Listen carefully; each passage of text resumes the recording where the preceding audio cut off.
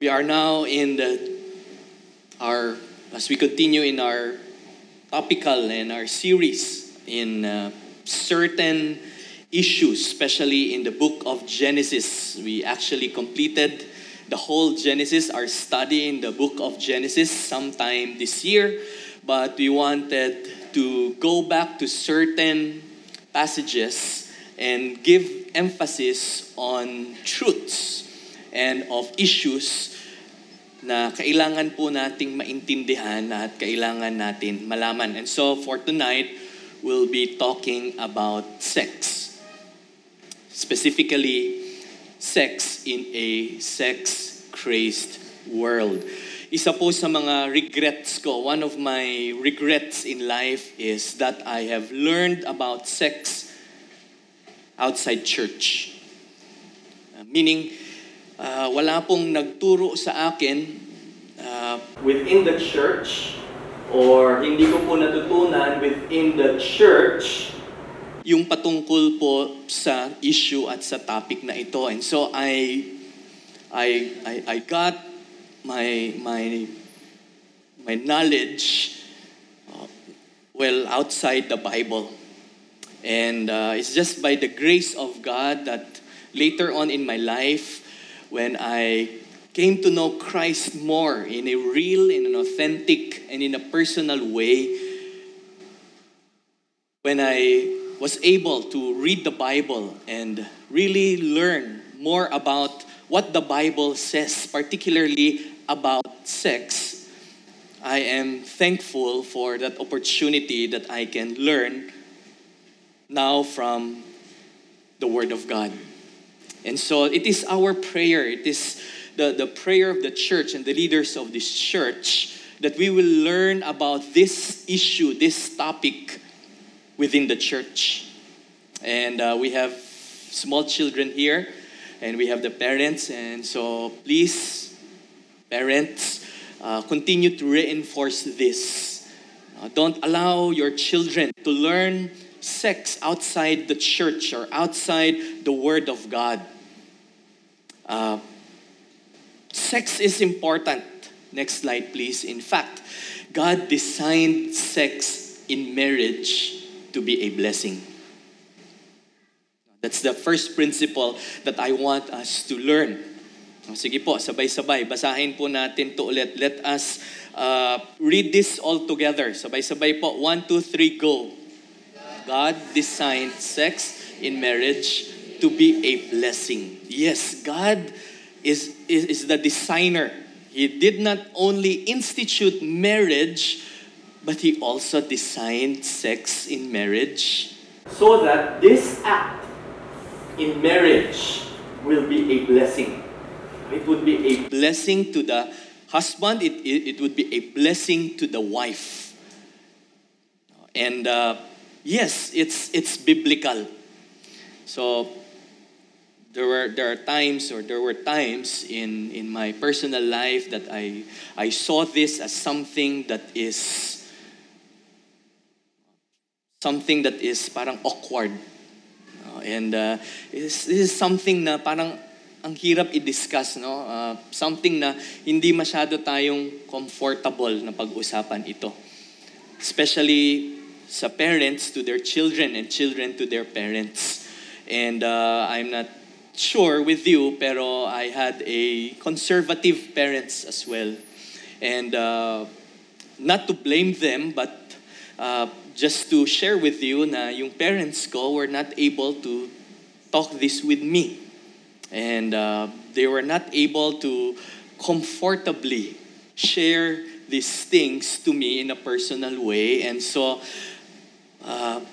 yun nga, I learned this outside.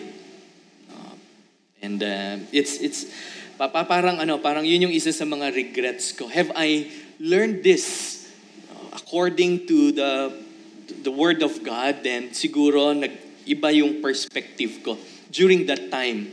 It's just so happened the Lord is good and gracious in my life that I was able to relearn and learn those things and learn from His Word. And so God designed this act in marriage to be a blessing. The problem is that when sin entered sa tao into the world, no, it destroyed yung sanctity, yung holiness nung act na ito. Next slide, please. And so there has this, it came to a point na people misused sexual expression because of sin. Nagkaroon ng misuse, nagkaroon ng abuse, and this became the greatest social problem throughout the history. It started sa time pa ni Adam at ni Eve. Nag-continue yan kay Noah. In fact, yun yung reason why the Lord allowed this great flood to happen because of sexual immorality. And it continued from the Old Testament even to the New Testament. Ganyan po yung sakop niyan. Hindi po ito bago. It has been a problem since the world or since sin entered the world. It resulted to unwed teenage pregnancies. So ito yung mga effects, yung mga consequences of the misuse of sexual expression, unwed, and then teenage pregnancies. I'm sure, siguro marami tayong kilala, marami tayong kakilala who basically experience consequences of this. And we are now experiencing the highest rise in terms of sexual transmitted diseases or HIV or AIDS-related diseases. Tumataas every year. If you go to the statistics ng DOH, sad to say, dito po sa ating region, in Region 5, tumaas na rin po tayo, isa na po tayo sa top 5 na mga regions kung saan mataas po ang cases at incidents HIV. Well, siguro dahil sa maraming naging aware about this condition and so mas maraming naging conscious at mas naging effective yung ating screening process, or it could really be because of misuse of sexual expression. And then it also resulted to broken families. Fathers who became involved with an extramarital affair or affairs. Or hindi lang father, minsan pati mother din. As in some cases. And it resulted to broken families, broken relationships. Even in Christian families. Sad to say, if you go to the Christian literatures, Christian statistics, you can find this. And it's not surprising, no? Walang immunity even sa mga pastors, even sa mga church leaders. Siguro nga mas mataas pa yung temptation sa mga church leaders. And so walang exemption dito. Lahat tayo are exposed and are at risk. It resulted to murder. Yung mga illicit affairs dahil sa selos or dahil sa extramarital love affair na pinatay yung asawa or pinatay yung third party, etc. It resulted to abortions because of the misuse of sexual expression and also suicide. That's why, as a church, it is important to know this. It's important to really discuss this.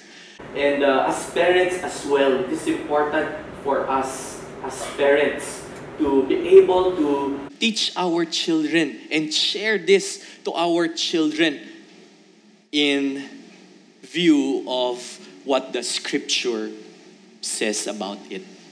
In Galatians chapter 5, verse 19, the Apostle Paul will enumerate for us the sins, and he would give us the top 3 sins. He started with immorality, with impurity, and with sensuality. Galatians 5:19, now the deeds of the flesh are evident, which are immorality, talking about sexual immorality, impurity, talking about sexual impurity, and sensuality, talking about sexual sensuality. And then in verse 20, he would enumerate other sins: idolatry, sorcery, enmity, strife, jealousy, outbursts of anger, disputes, dissensions, factions, envying, drunkenness, carousing, and things like this. But he started with these top three. And bottom line, sexual immorality is number one in those lists, in that list. And one more thing, misuse of sexual expression led our generation to have this idea that sex is just casual. Nawala na po yung sanctity, nawala na po yung holiness, nawala na po yung biblical perspective on sex. And it became so casual that marketers, next slide, would sell their products using sex. And because sex sells, according to marketers, in a matter of speaking, we are bombarded with media giving hints or sometimes explicit ideas about this. From siguro, motorcycles, mga advertisements on motorcycles, on liquors or beer. Siguro, kasama na dyan yung mga cellphones, yung mga household products, ng mga services. Just watch yung mga commercials sa TV. O kaya yung kung may mga Facebook accounts kayo, it became so casual na it will be in our newsfeed. Subtly, parang andun lang siya, very casual. Sometimes it pops out of nothing. And then, andun na tayo. Pornography. And media has bombarded us, especially with the advent of social media. It's so easy to access pornography. That's why it's very important for us as a church and as parents to protect our children. Diba? Mas mahirap na matutunan nila ito outside. Okay? Kesa yung sa atin nila mismo ito matututunan. And we live in a sex-crazed world. The idea and the curiosity of sex entertains.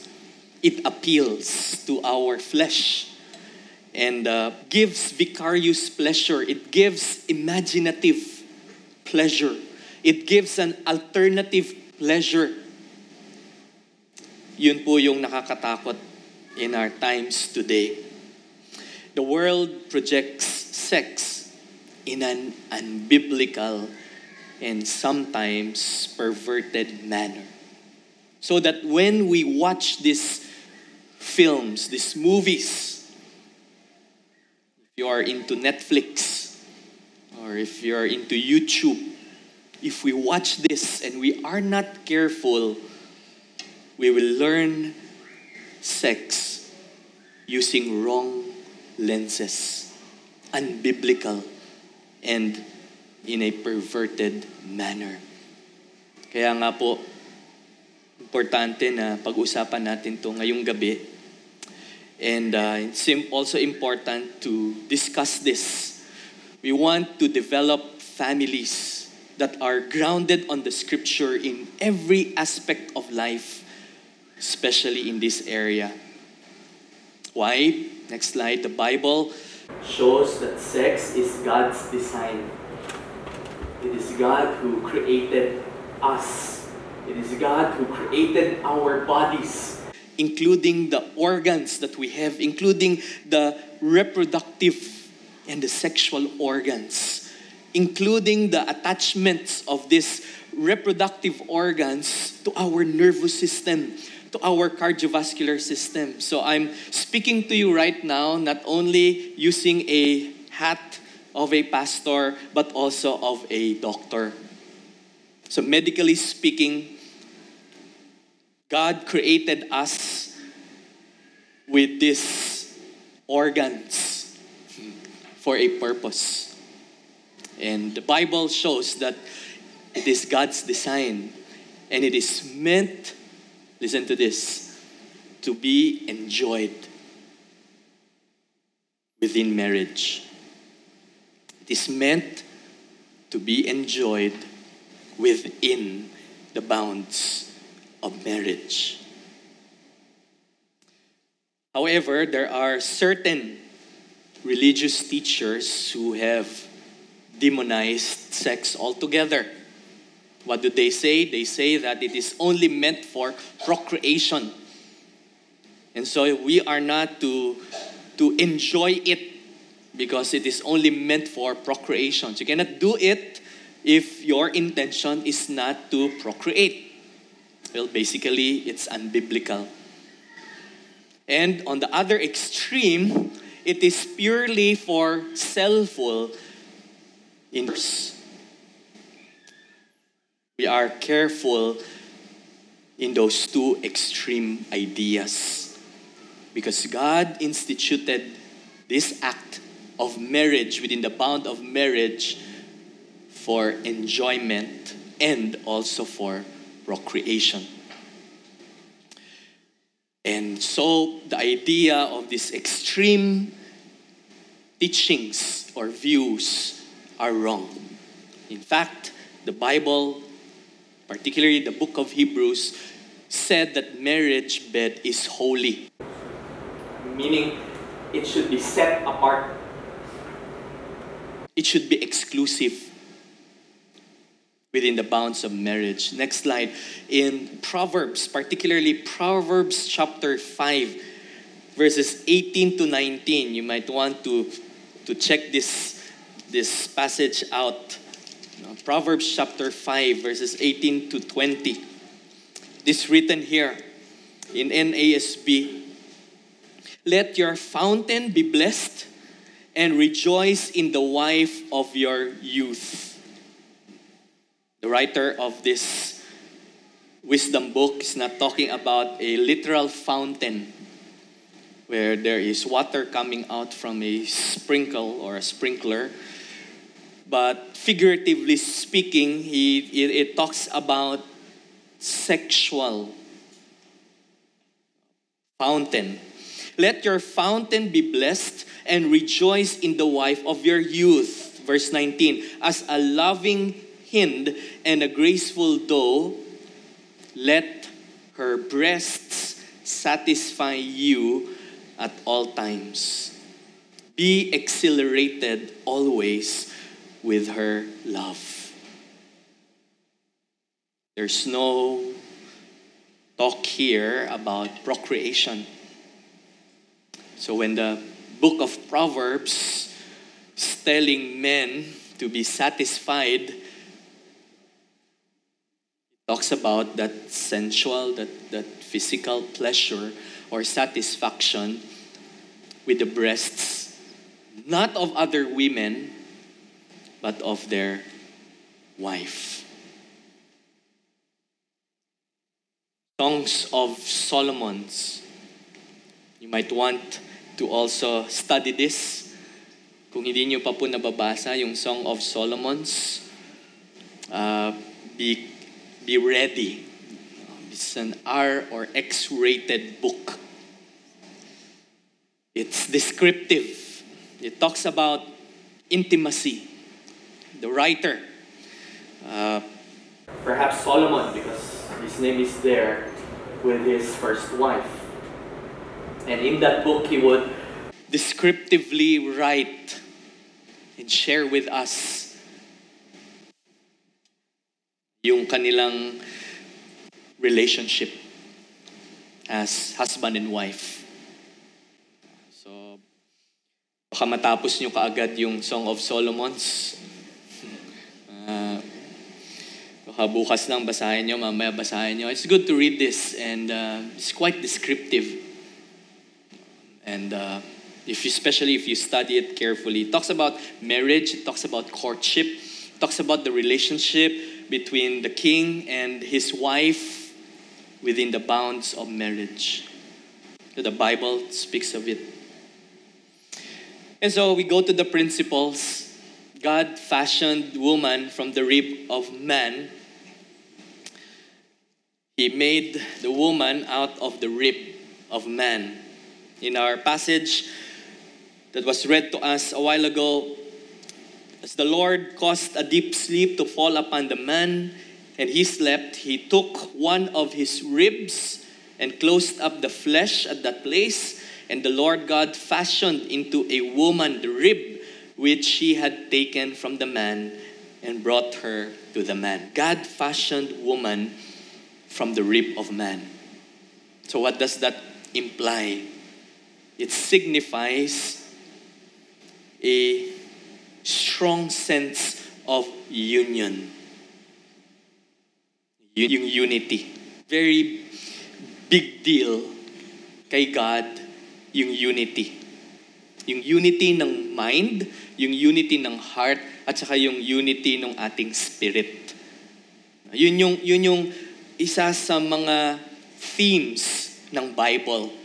Yung unity ng pag-iisip natin, yung ating pagsasalita, yung emotions natin, and at the same time, yung ating spirit.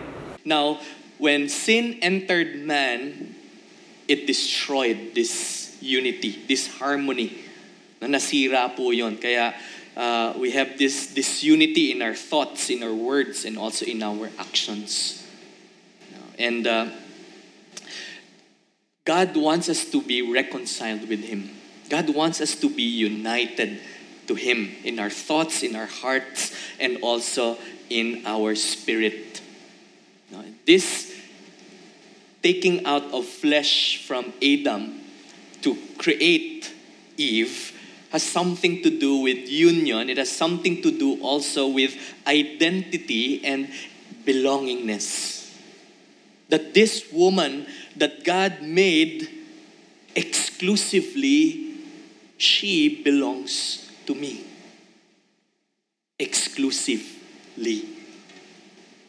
And so, when we enter into marriage, we have supposedly given up yung idea that our physical flesh, our bodies, our minds, our spirit can still be shared to others. Because in the sanctity, in the holiness of marriage, where there is oneness of the mind, body, and spirit of the husband, and the mind, body, spirit of the wife, there should be exclusivity, there should be union, there should be oneness, there should be identity and belongingness. And so it must not be, he or she must not be shared with others anymore. It has something to do with a strong sense of union, identity, and belonging, which always increases the level of intimacy. Ibig sabihin po, the more that we spend time, the more that we spend moments with our wife or with our husband, ang result po nun should be a stronger sense of union, a stronger sense of identity, a stronger sense of belongingness, which ang result niya should increase yung level ng intimacy. Hindi po yung level ng brokenness and the separation. This sense of union, identity, and belonging is not automatic, by the way. It doesn't work. It doesn't work na automatic. It takes time. Di ba? Parang ano din yan, parang pagkakaibigan. Hindi porket magkapit-bahay kayo, automatic best friends na kayo kaagad. It would take efforts. It would take time, bonding, communication, sharing of thoughts, kwentuhan, experiencing things together that should make and progressively develop the relationship. Kaya nga, supposed to be po, yung marriage, dapat nag-i-increase yung level ng intimacy from day one that you were married up to the present. Hindi ho siya nagdi-decrease yung level ng intimacy. So how do we apply this? Next slide, please.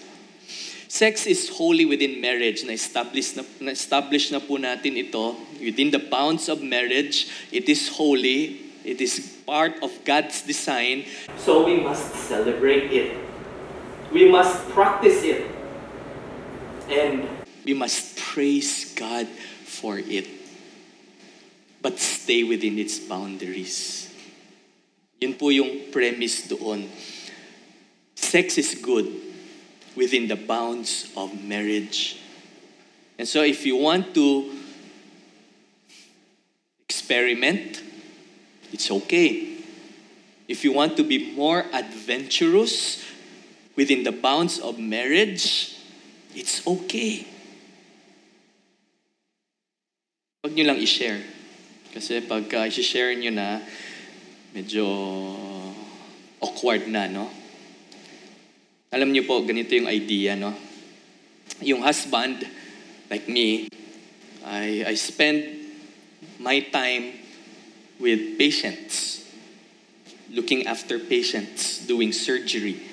I spend my time teaching my students. I spend time talking to people. My wife as well. My wife spends her time with our kids. She spends her time with her friends. She spends time with strangers, with other people. And so we share those moments with others. But in the room, within the bounds of marriage, there is this sense of union and identity and belongingness where the husband and the wife will feel more secured, will feel more loved as they share this intimacy together, only with God seeing them. And so it becomes holy. It becomes set apart. So that our time, which is shared with others, is now exclusively set apart with our spouse, so that within the bounds of marriage, our level of relationship, intimacy, strengthens. So, friends, brothers, sisters, avoid casual sex. Especially for the youth. For those who are yet to marry, avoid casual sex or sex outside marriage. What happens if you share your body to another person outside marriage? Because there is no commitment, because there's no covenant, and you're giving away your mind, your thoughts, your body. And then the relationship gets broken, nag-split, nag-break. It's difficult to retrieve that part of you again. So when you enter into another relationship, because part of you has been taken away from you, this relationship now, the foundation will be guilt and shame. That's where the problem starts. So, brothers, sisters, avoid sex outside marriage. I'm talking about premarital sex. That's sex outside marriage. Or sex with others make sure you get married to the opposite sex. Because it's not God's design to enjoy sex with the same gender. It is meant to be enjoyed with the opposite sex. Nakalagay po dyan, human. Don't be shocked if you go to the Mosaic law, the law of Moses. You would talk about a particular law on having sex with animals. It is known as, in medical terms, zoophilia. Zoo, from the word zoo, meaning animal, or sometimes it is also known as bestiality, from the word beast. Bestiality. And don't be shocked if you read it in the Exodus, in Leviticus, that the law of Moses prohibits this particular act because it has been there since the time of Moses. And also, sex with someone who is alive. Because there is such a thing as necrophilia. Gaining sexual pleasure from sexual acts with a dead person or a dead body. Paka-pervert, no? Pero it's also in the Mosaic law. It's prohibited. There's a punishment for those who will be caught in the act of doing this against or with an animal or with a dead person. Now, in our time today, talking of AI or artificial intelligence, we now have the robots to serve as toys. AI. You're in this age where someone can gain sexual pleasure from machines, from robots. So brothers and sisters, let us make this solemn commitment to God to only have sex in marriage. Have a biblical perspective of sex. Now, maybe you are here tonight and you have fallen.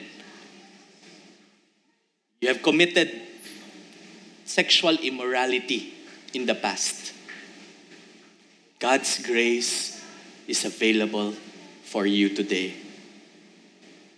It is available. His grace is available to you today. All we need to do is to humble ourselves, ask the Lord to purify our thoughts, to purify our bodies, to purify our mind, and to renew our mind. So that our mind, body, and spirit will be that of a virgin again. Can we just, at this point, bow down our heads and close our eyes? I also close my eyes as a sign of respect. Because this is between you and God. This is between me and God. This is between us and the Lord. If you're here tonight and you have committed this immorality, this sin, God is gracious. He doesn't want you to live in guilt or in shame. Ask for forgiveness and ask the Lord to purify your thoughts, your mind, your bodies. If you have been involved in pornography, ask for God's forgiveness. If you're involved in purify your thoughts, if you're involved in sex outside marriage, and you are living in shame and you're living in guilt, Perhaps you have been offended. Perhaps you have been abused in the past. Come to the Lord. Ask the Lord for cleansing, for purification.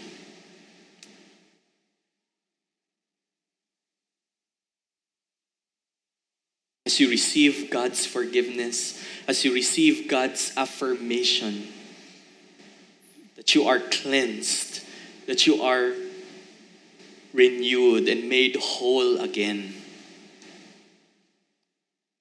ask the Lord to give you strength, give us wisdom to be aware, to be careful, to be able to avoid to fall again to the enemy's temptation, to the enemy's trap, and to this sin. Thank you, Lord. In Jesus' name, amen. Second point, next please. God presented the woman to Adam. He said that she is bone of my bone, flesh of my flesh. In verse 22, the Lord God fashioned into a woman the rib which he had taken from the man and brought her to the man. The man said, this is now bone of my bones and flesh of my flesh. She shall be called woman because she was taken out of man. And perhaps for Adam, Eve was the most beautiful of all God's creation. Siya lang naman yung babae during that time. His statement reflected a warm welcome and a recognition of God's masterpiece. Another kind, yet the same kind. Another kind. Nakakausap niya, nakakakwentuhan niya. Yet the same, yet of another kind. A kind that is like him, who reflects the image of God, yet different in the physical. Perhaps in mind, in perspective as well. And next slide, please. For married couples, we are to grow in all possible areas. Spiritually, purpose, vision, heart, appreciation, respect, affection, affirmation, recognition, roles, communication. Let me just focus on growing on sexual pleasure. Next slide.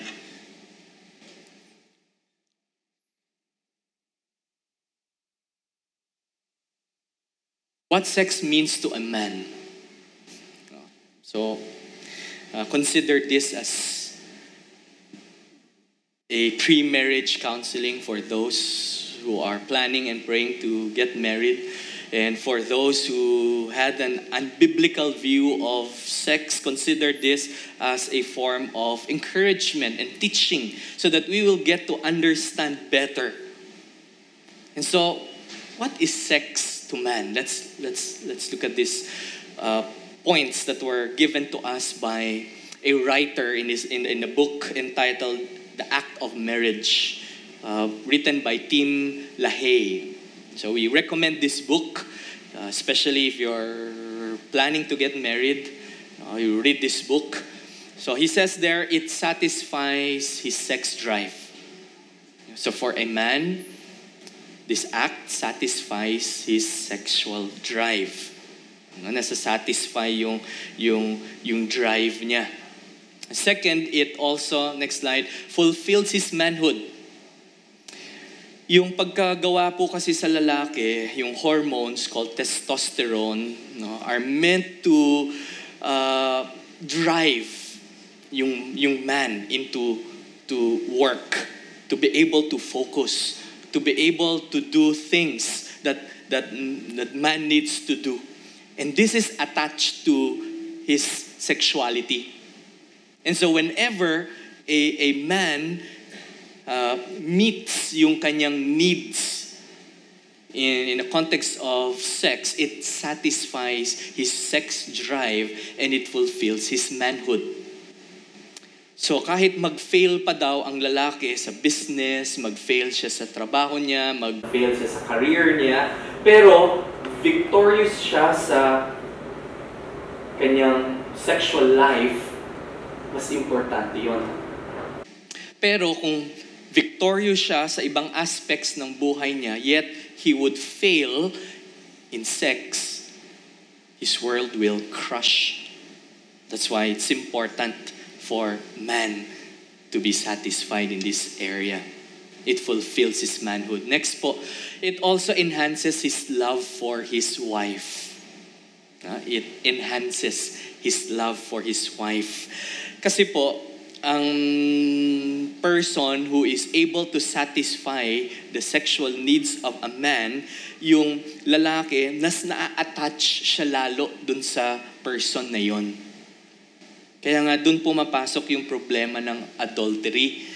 Kapag ka yung wife is unable to meet and satisfy yung need na to ng lalaki, ang tendency niya is to look for this on someone else.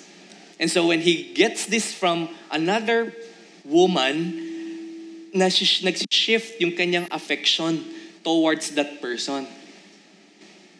At yun po yung nagiging problem at cause ng broken relationships.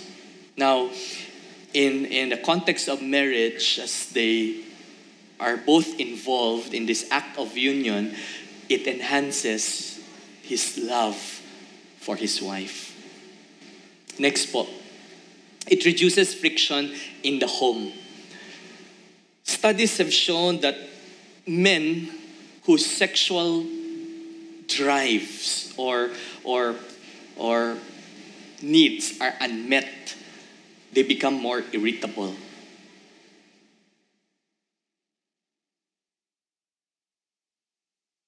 So, it creates friction at home. Now, a man is able to release yung kanyang need, yung kanyang drive, yung kanyang hormones. It calms yung kanyang nerves. And it reduces yung wives ng ulo. So for the wives, please understand that biologically speaking, males, yung tinatawag po na sperm, are generated every 2 to 3 days. And biologically speaking, the man must be able to release this. Well, there are many ways. It could be through night sensual dreams, and so sometimes they are able to release during that time. Or it could be according to their own ways, selves. But the best way for men to be able to release this is with another person, through his wife. Now, next slide. How about for the woman? Tayo naman mga guys. What is sex to a woman? It also fulfills her womanhood. Because women are also created with this need. They also have reproductive organs. Next slide. And so it also reassures her of her husband's love. There are also many cases that have been studied that women who have this unmet needs by their husbands, they felt unloved by their husbands. Third, next please, in terms of love, they need companionship love. Companionship. So hindi lang po to just for the sake of the act. They need companion. They need courtship. So yung intimacy, it doesn't start sa room or in the bed. It starts in the morning when we wake up.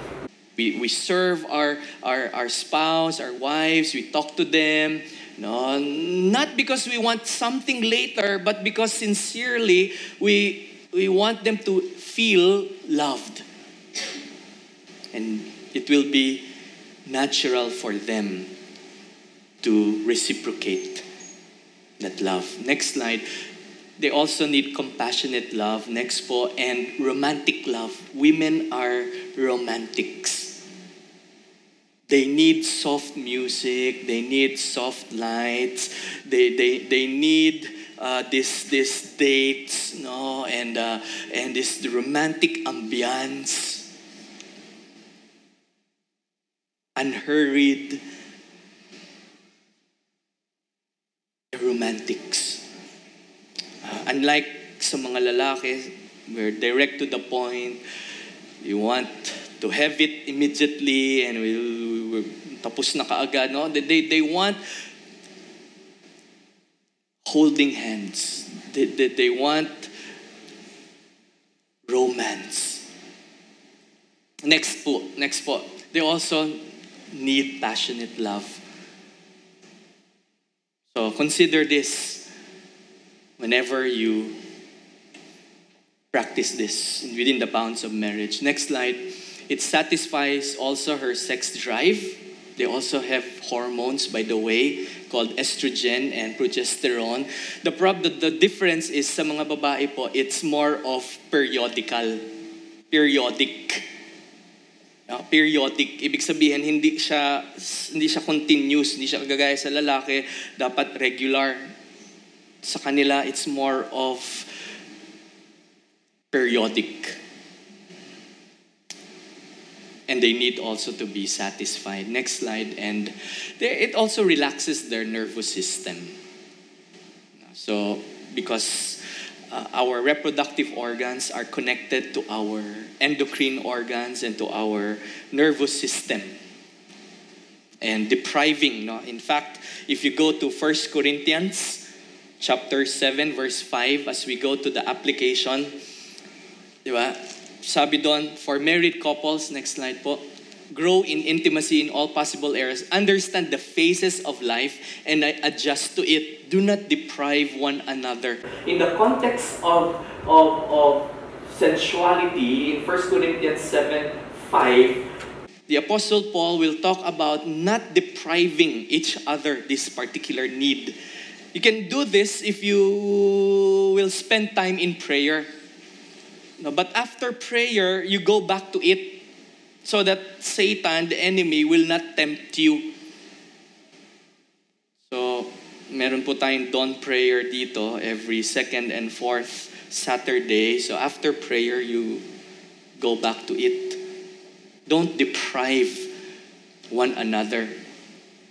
Understand the phases of life. Kasi po, bawat stage ng life, merong iba't ibang changes physically and sexually. So iba po yung needs during the early years ng marriage, wala pang anak. And then later on, when they have their first child, second, third, fourth, it changes along the way. Especially pag menopause na. Now, with these areas, we don't have time to discuss this in detail, but if you want to seek counseling, we want to help. There are medically speaking different ways to be able to satisfy the husband or the wife's needs in the different phases, areas, stages in their life. Whether it's premenopausal, whether it's perimenopausal, or even if it's postmenopausal. And then third, we will end with this. God's will for man is to enjoy sex with his wife. And also for the wife to enjoy this with her husband. This may lead to the multiplication of humankind, yes, or it may also simply for physical pleasure. Yet, hindi ho ito exclusively within marriage. Hindi ho ito ginagawa outside marriage. It should be within. Can we all say within marriage? 1, 2, 3, go. Within marriage. Within marriage, sexual pleasure is okay with God. So don't be guilty. Don't be ashamed. Please do not demonize with it with unbiblical perspectives because it is good and it is holy within marriage. Now, so for singles who are here tonight, next slide, be reminded that there is also a gift called single blessedness. So if that is for you, then don't commit premarital sex or sex outside marriage. Be prepared for it. It's difficult, it's hard, but by the grace of God, the Lord can help you. Now, if you believe that you don't have this gift of God and you desire to be married, then focus on spiritual growth at this point. Ang problem kasi po natin, which was also my problem before, is ang idea is who. Sino, hindi yung, which will lead to who, by the way. Sino ba, ganyan, no? Sino ba, sino, the who, WHO. Which will end up, perhaps later, HU na lang, who, no? Yun yung idea kasi natin. Sino ba? We focus on that rather than focusing on the what and the how. Ang tendency natin, sino, instead of focusing on the how can I prepare myself? Or ano ba dapat yung standard, yung biblical standard for a husband or for a wife? So, instead of looking for someone with these standards, why not prepare yourselves to be the best spouse under God's rule and be sensitive to the Spirit's leading? And while waiting for that someone, especially if you are a woman who is romantic, is waiting for that Prince Charming, which is, by the way, is a fairy tale, because there's no perfect husband and there's no perfect wife and there's no happily ever after. While waiting for that person, that someone that God has chosen and made specifically and exclusively for you as well, get premarital counseling. Read books on this. Learn. Be discipled. Find a coach, a mentor on these things. Talk to us as your pastors who are very much willing to help you and give you wise counsel. So that when that day comes, you are not only prepared, you're not only ready, you're not only knowledgeable, you have biblical wisdom and perspective with regards to sex. And so it is our prayer that we will grow in this aspect, we will mature in this aspect, and we will develop families that are strong. Kaya nga, napag-usapan namin as leaders, as pastors, especially when we counsel, when we ask you, yung mga dinidisciple namin, how are you? Especially if you're married, it includes this. It's not only how are you financially, how are you with your work, how are you with your career, it's also how are you in this aspect. Because this is important. And so, let us have a biblical perspective of this wonderful gift and blessing that God has given in the bounds of marriage. Shall we all stand and close in prayer?